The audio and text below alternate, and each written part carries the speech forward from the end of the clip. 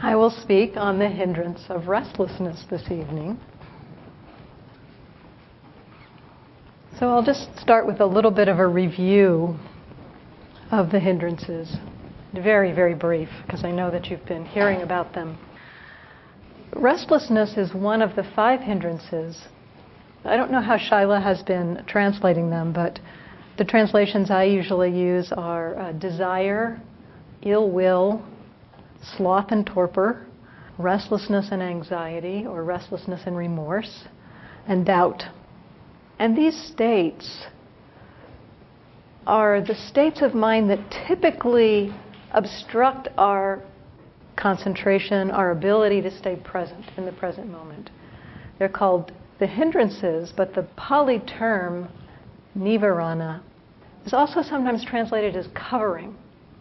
These hindrances are covering states. They cover the clarity of the mind. They cover the concentration of the mind. The hindrance of restlessness is a very fundamental hindrance. It can underlie the other hindrances. So a mind that is restless is one that's not settled or stable. So it's the antithesis of concentration. And in that restlessness, in that unsettled, unstable state, the mind is likely to go out and latch onto something it likes and start wanting it, desiring it, the hindrance of desire, or latch onto something that it doesn't like, that it wants to fix, that it wants to get rid of.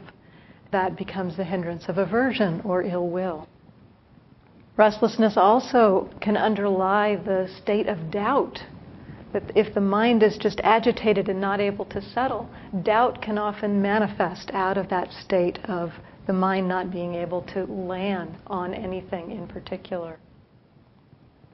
It can even underlie the hindrances of sloth and torpor.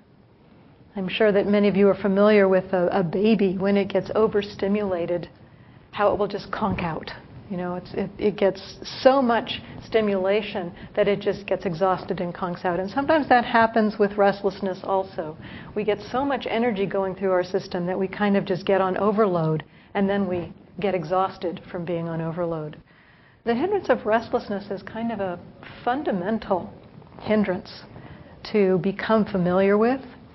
If we can become familiar with this restless state, we can sometimes start to see the mind in that restless, agitated state before it leaps into desire or before it leaps into ill will.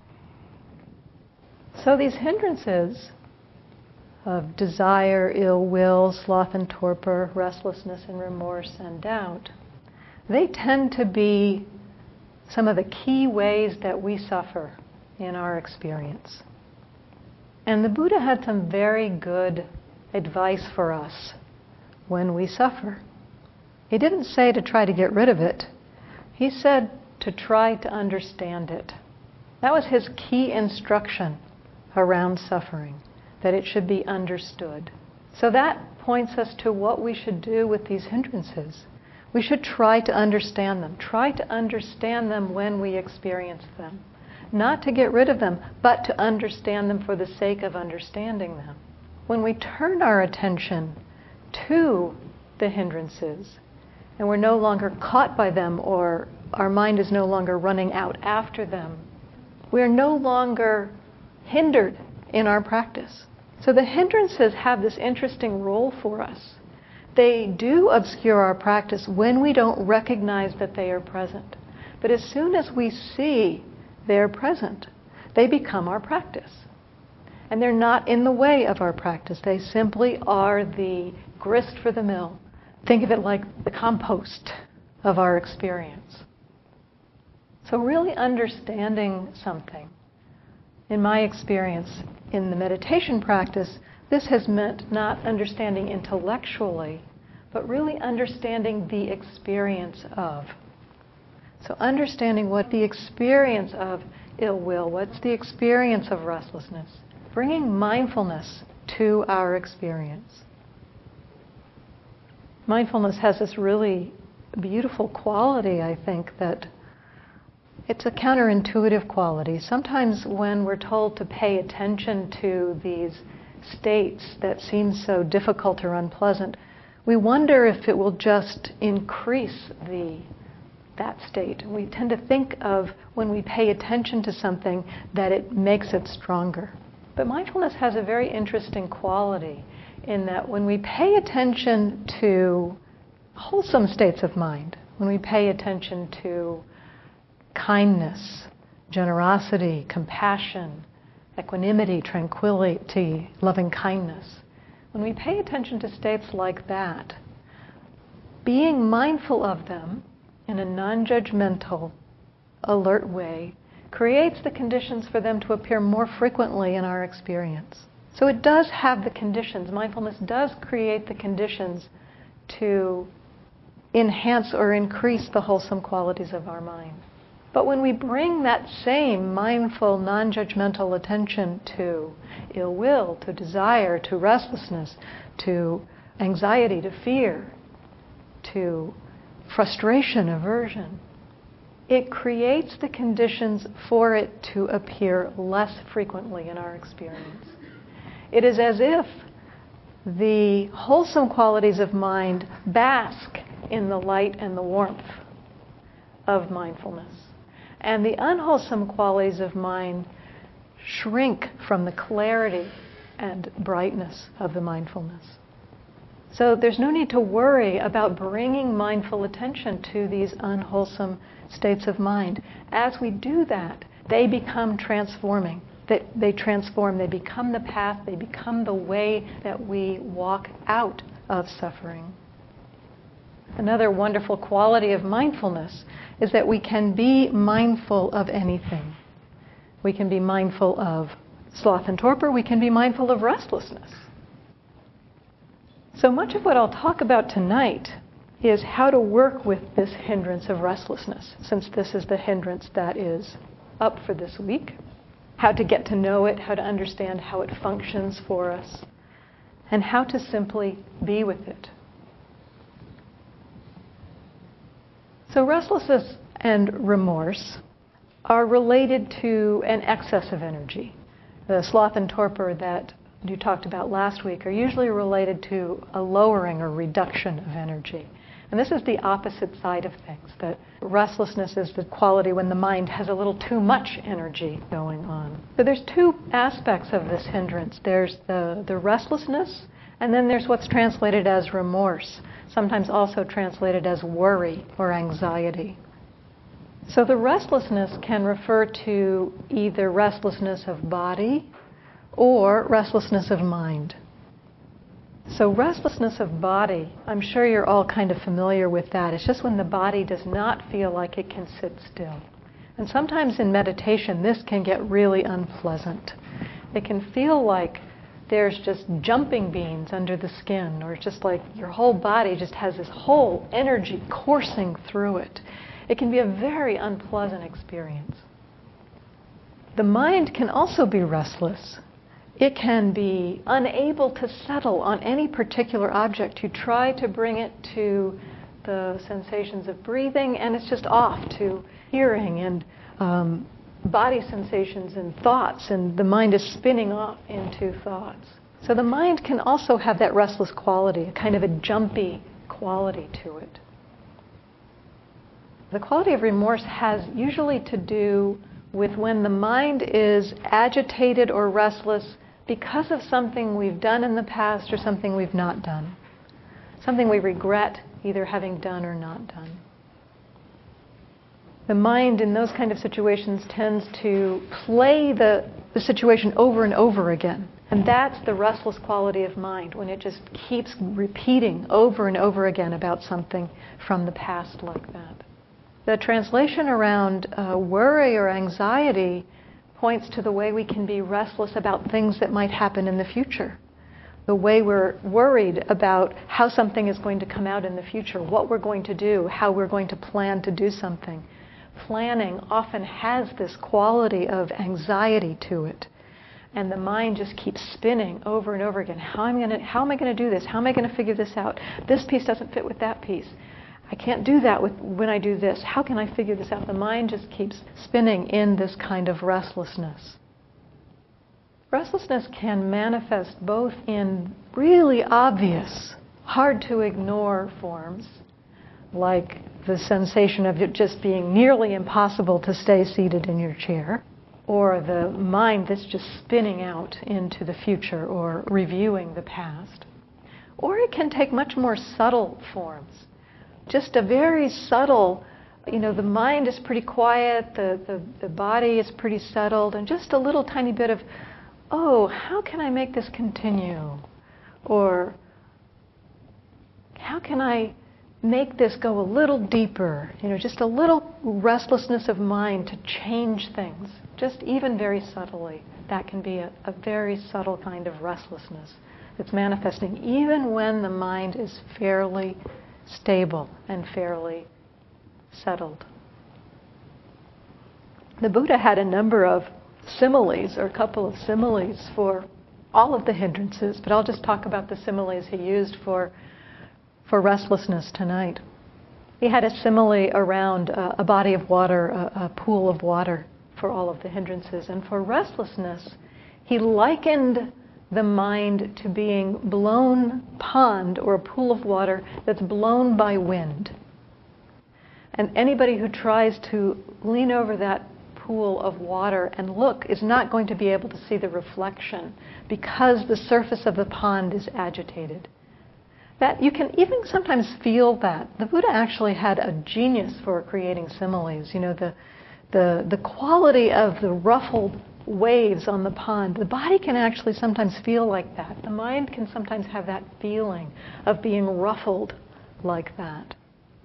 The other analogy the Buddha used about restlessness is that it is like being enslaved, like somebody like you're a slave and you have a master that says, you have to do this now, you have to do that now, you have to do this.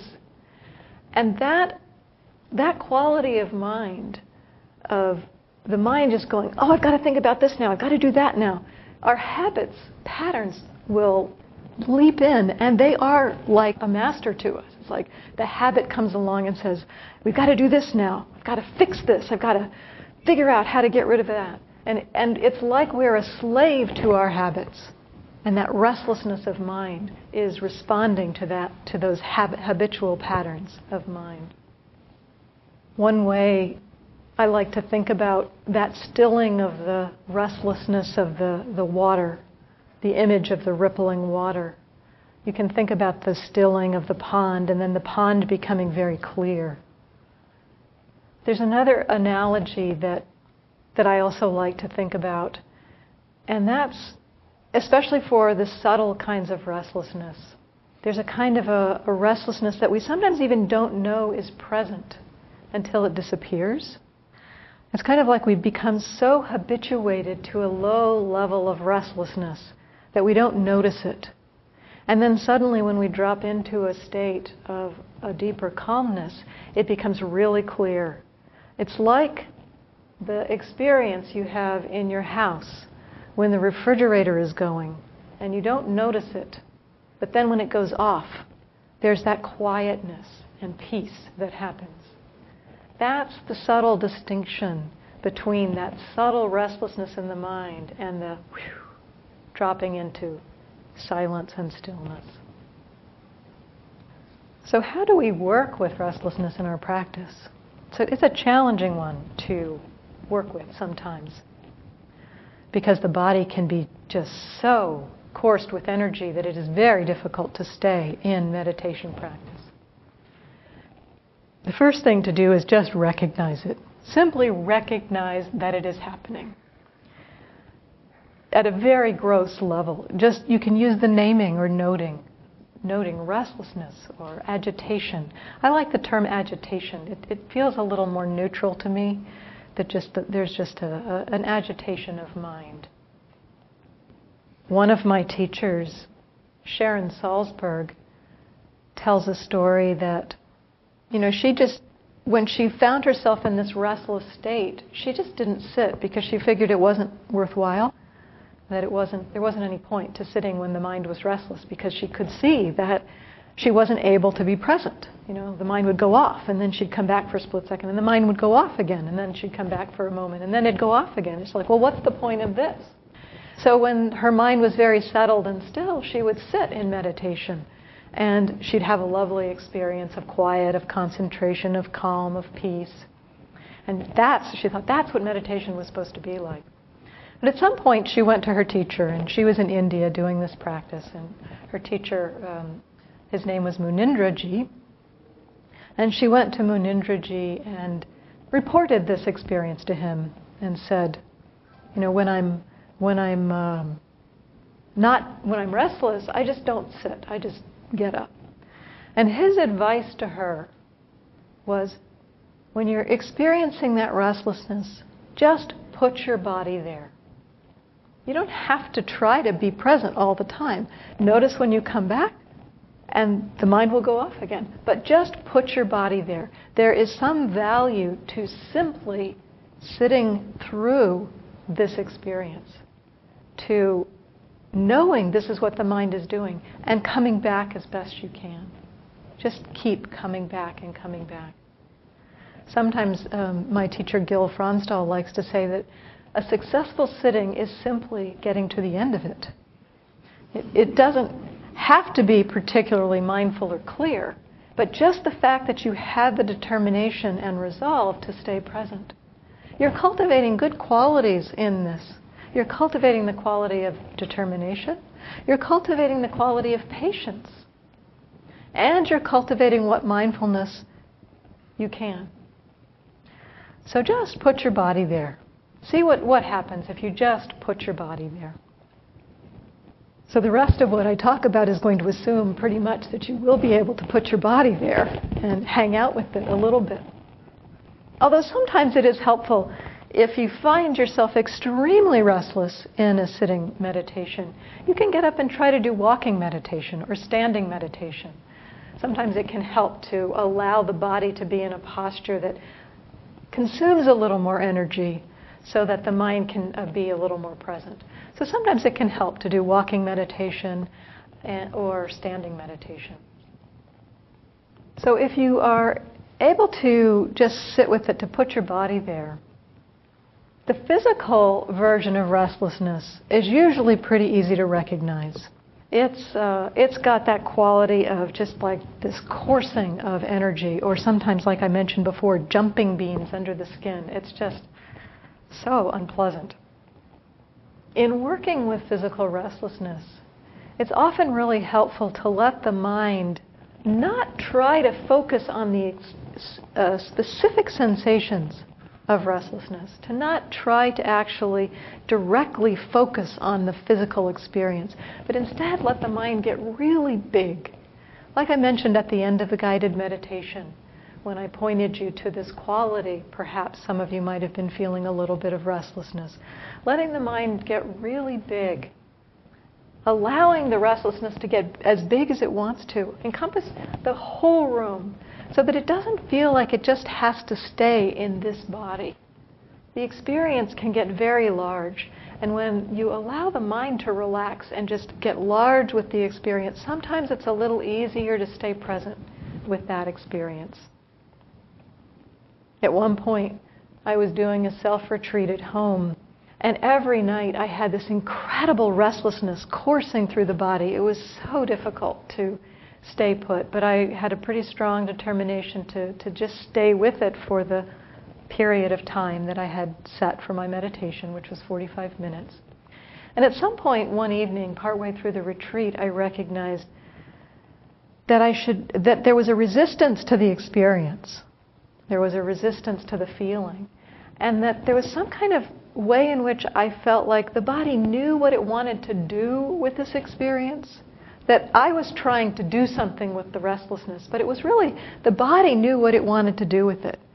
And so I just kind of let go and allowed the body to do what it wanted to do with it.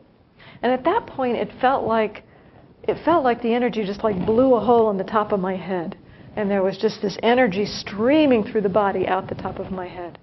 And it became much easier to just be with it, as it felt like the energy had a path through the body, essentially. It wasn't contained in the body anymore. It was like moving through. And that became much easier. So letting go as much as possible of resistance to restlessness. If there's any resistance to restlessness, that's a form of ill will, a form of aversion, one of the other hindrances.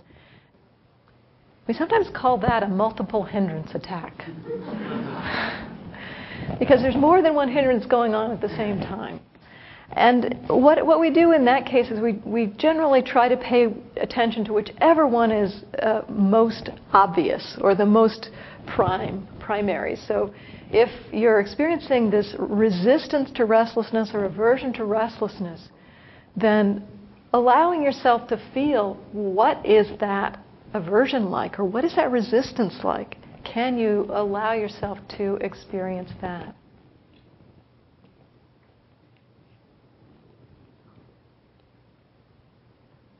It's helpful in this process to come into the body. Allow yourself to just experience the bodily sensations, especially when there is aversion. Often the aversion will manifest as some kind of a story. I can't stand this, I got to get rid of this, I'm never going to be able to sit through this. There's some kind of a story going. And if we can let go of the story and just be with, well, what does it feel like to resist this restlessness? Where is the tightness? Where is the holding? You might in moments see the resistance let go, and then just feel the restlessness. And you'll see actually that it's easier to just experience the restlessness than it is to experience the resistance to the restlessness or the aversion to the restlessness. The fewer the hindrances, the easier it is. You get hindrances piled on top of each other, it can get kind of chaotic in the experience. So just noticing what is the primary hindrance and bringing your attention there, perhaps to where it manifests in your physical experience. Another way to work with restlessness, and this is a kind of an interesting one, it's a subtle one, but I'm going to go ahead and mention it. And that is to become aware that you know that restlessness is happening. So every experience that we have, every experience, whether it's a physical sensation, a mental experience, with every experience we have, there's the thing, the experience itself, so restlessness in this case, and then there is the mind that knows the experience. So there's the knowing of the experience, and there is the experience. So in this case, there's restlessness, and there is the knowing of the restlessness. So if you can recognize that you know you're restless. And sometimes all it takes is a shifting of the noting in your mind. If you're using the noting, you move from a noting of restless to knowing restlessness. Or sometimes people find it helpful to think the mind is knowing restlessness rather than I am knowing restlessness. The mind is processing, doing this experience. The mind knows restlessness. The knowing experience has some really interesting qualities to it. It's very clear, it's very non-judgmental, and it's neutral. It's a neutral experience to be in the experience of knowing. So one of the interesting aspects of this, playing with this knowing of restlessness, is that it'll be very clear to you when you actually land in the knowing versus being in the restlessness. Because restlessness is a pretty unpleasant experience. It'll be really clear that you're in the restlessness if you're experiencing all these unpleasant physical sensations. If you can shift to the knowing, if you actually can, your mind can be more aware of the knowing, there will be a shift, and the experience will become more neutral because the mind is more attending to the knowing of the restlessness than it is to the restlessness. So it's very clear when you actually can touch into that knowing, because there's a shift of experience that it becomes, oh, this is just restlessness in the body, and the charge is taken out of it when we can land in the knowing. So just play with that a little bit. You can play with it using the noting, knowing restlessness, or the mind knows restlessness. And see, sometimes it's just like flipping. It's like a figure ground kind of flip in the mind. That there's the thing you're usually used to paying attention to that usually captures our attention. And then there's this process of knowing that goes on that's actually taking it in. So it's just like kind of flipping to the other side of our experience. The mental form of restlessness often manifests as a lot of thinking. You can tell there's just, the mind just can't stop thinking. And often in this case, there's something fueling the thinking, some kind of an emotion, perhaps, worry or fear, perhaps, fueling the emotion, the mind kind of spinning out, churning into the future. Again, it's really helpful sometimes to allow the attention to go really wide, to kind of step back and say, what's going on? Why is the mind just spinning out? Sometimes the mind will just start spinning and we don't really know what it's spinning about. Sometimes it's very clear. We're angry about something or we're wanting something. And then the hindrance of ill will or the hindrance of desire is primary. But sometimes it's just spinning and we don't really know what it's spinning about or what emotion is underneath it. And so opening up, kind of stepping back and saying, well, what is going on here? You can even just ask yourself, what is going on here? And sometimes it will become clear. I had an experience of this at one point. I was driving and I noticed that the mind just kept projecting into the future. It just would just spin out into the future, and I just kept noticing that and coming back, noticing the hands on the steering wheel, trying to stay present for the driving. But the mind just kept spinning out into the future. And it wasn't a pleasant spinning. I mean, it was a how am I going to do this? How am I going to figure this out? It was an unpleasant kind of experience. And at some point, after having come back and seen the mind spin out many times, I realized there's something going on here. So I kind of just said, well, what is happening? Step back and just, what is happening in the mind? And what I realized was that I was really happy. And the mind was trying to figure out how to stay happy.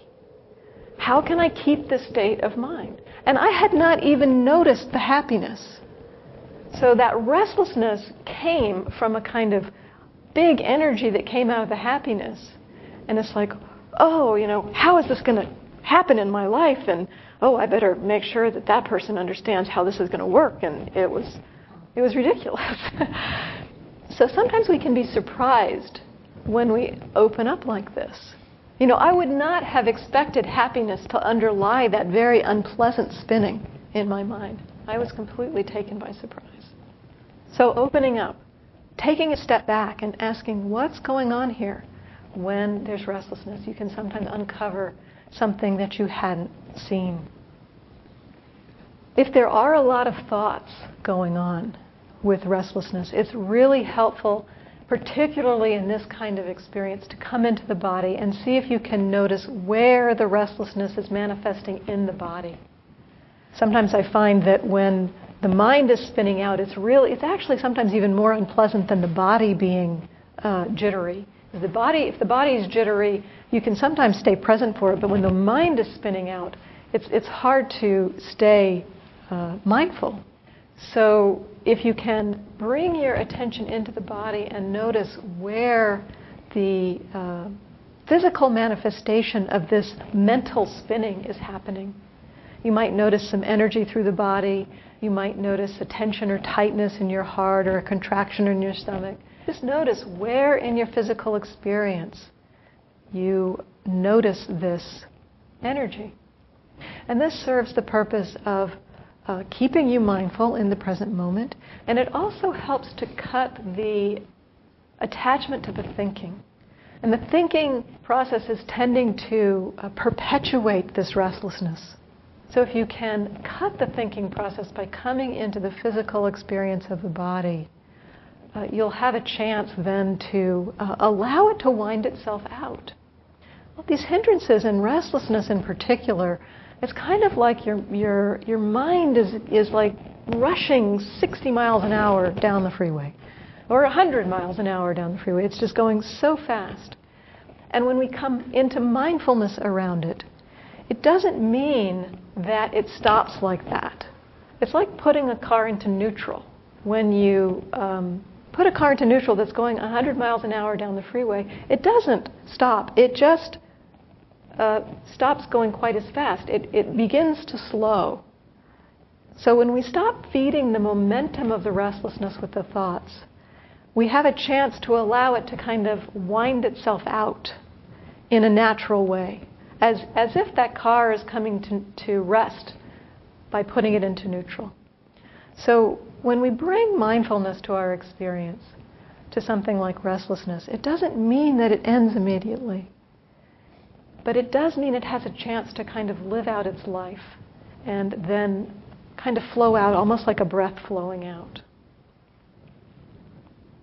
It's also helpful in this, you can try the exercise of the knowing restlessness when you're in mental restlessness as well. See if you can just recognize the mind knows that it's got this mental restlessness. You could use the noting again. Knowing restlessness, knowing agitation, knowing spinning. The quality of remorse is sometimes difficult to be with.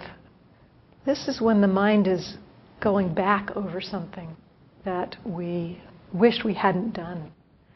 Often what seems to happen is that we're like trying to figure out how to relive our past. You know, how do we have a better past? And it's not really possible. So it's not terribly helpful. The thing I found most helpful with remorse is to actually allow myself to feel the remorse. It's not an unskillful thing. It's like, this is the consequence of having done this thing. If we've done something that we've legitimately got reason to feel bad about, or legitimately like we've hurt somebody, or we've caused somebody harm in some way, the feeling of remorse around that it's just the recognition of it's like this. When I've behaved in that way, this is the consequence. And there's a way in which not resisting that feeling of remorse, there's a way that we can drop into the actual connection with the person that we've hurt. A way that we drop into a connection with the sadness, or the feeling of sadness is really the place it drops into most for me, when I allow myself to not resist the remorse, and when it's just able to be with that sadness. And there may, out of that, also come some desire or wish, a wholesome wish, to make some amends, to apologize, or to express make some kind of redress to the action. So remorse is not something necessarily to run away from. It's something that can inform us about how we can more skillfully choose in the future. So we can learn from it and move on. There's no need to beat ourselves up with guilt around it. Guilt and remorse are different things. Guilt is I shouldn't have done that, that was so stupid. Remorse is more, this is the consequences. How can I move on from here? What can I do to make amends? What can I do to redress this action that I have done? There's no way to fix the past. We have to move on from here. So often we have a feeling with the hindrances in general that they're in the way. I mean, after all, they're called hindrances. So we think they're in the way of our meditation practice. We think our task with them is to get rid of them so that we can then become concentrated and then be mindful. But wanting to get rid of them is just another form of ill will.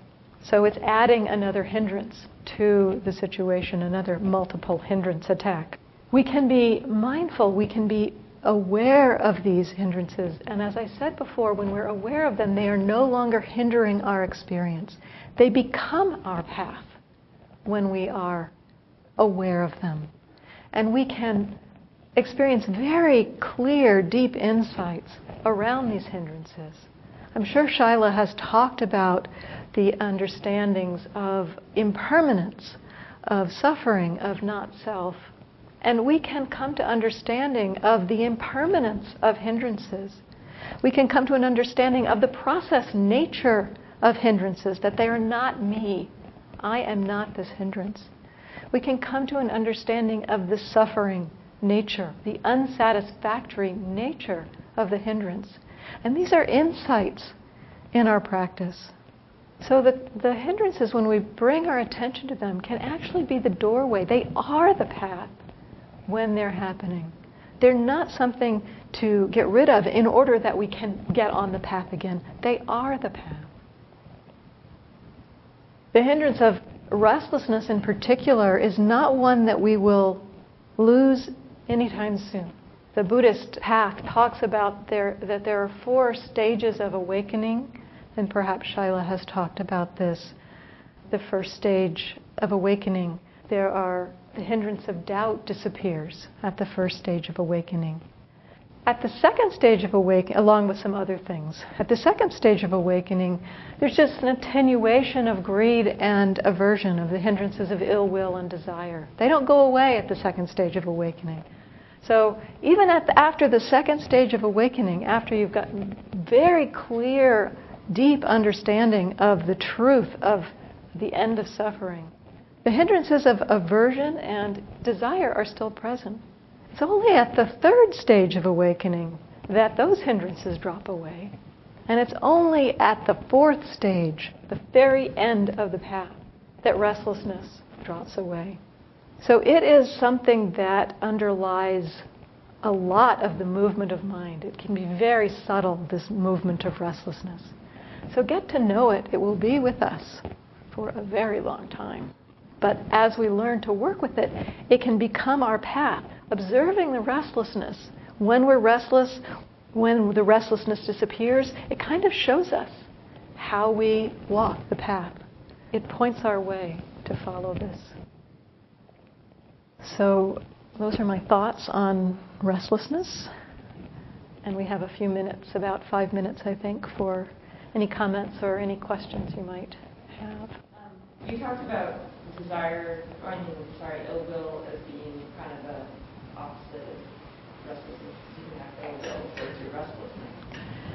But could also sloth, acceptance of restlessness be sloth and torpor?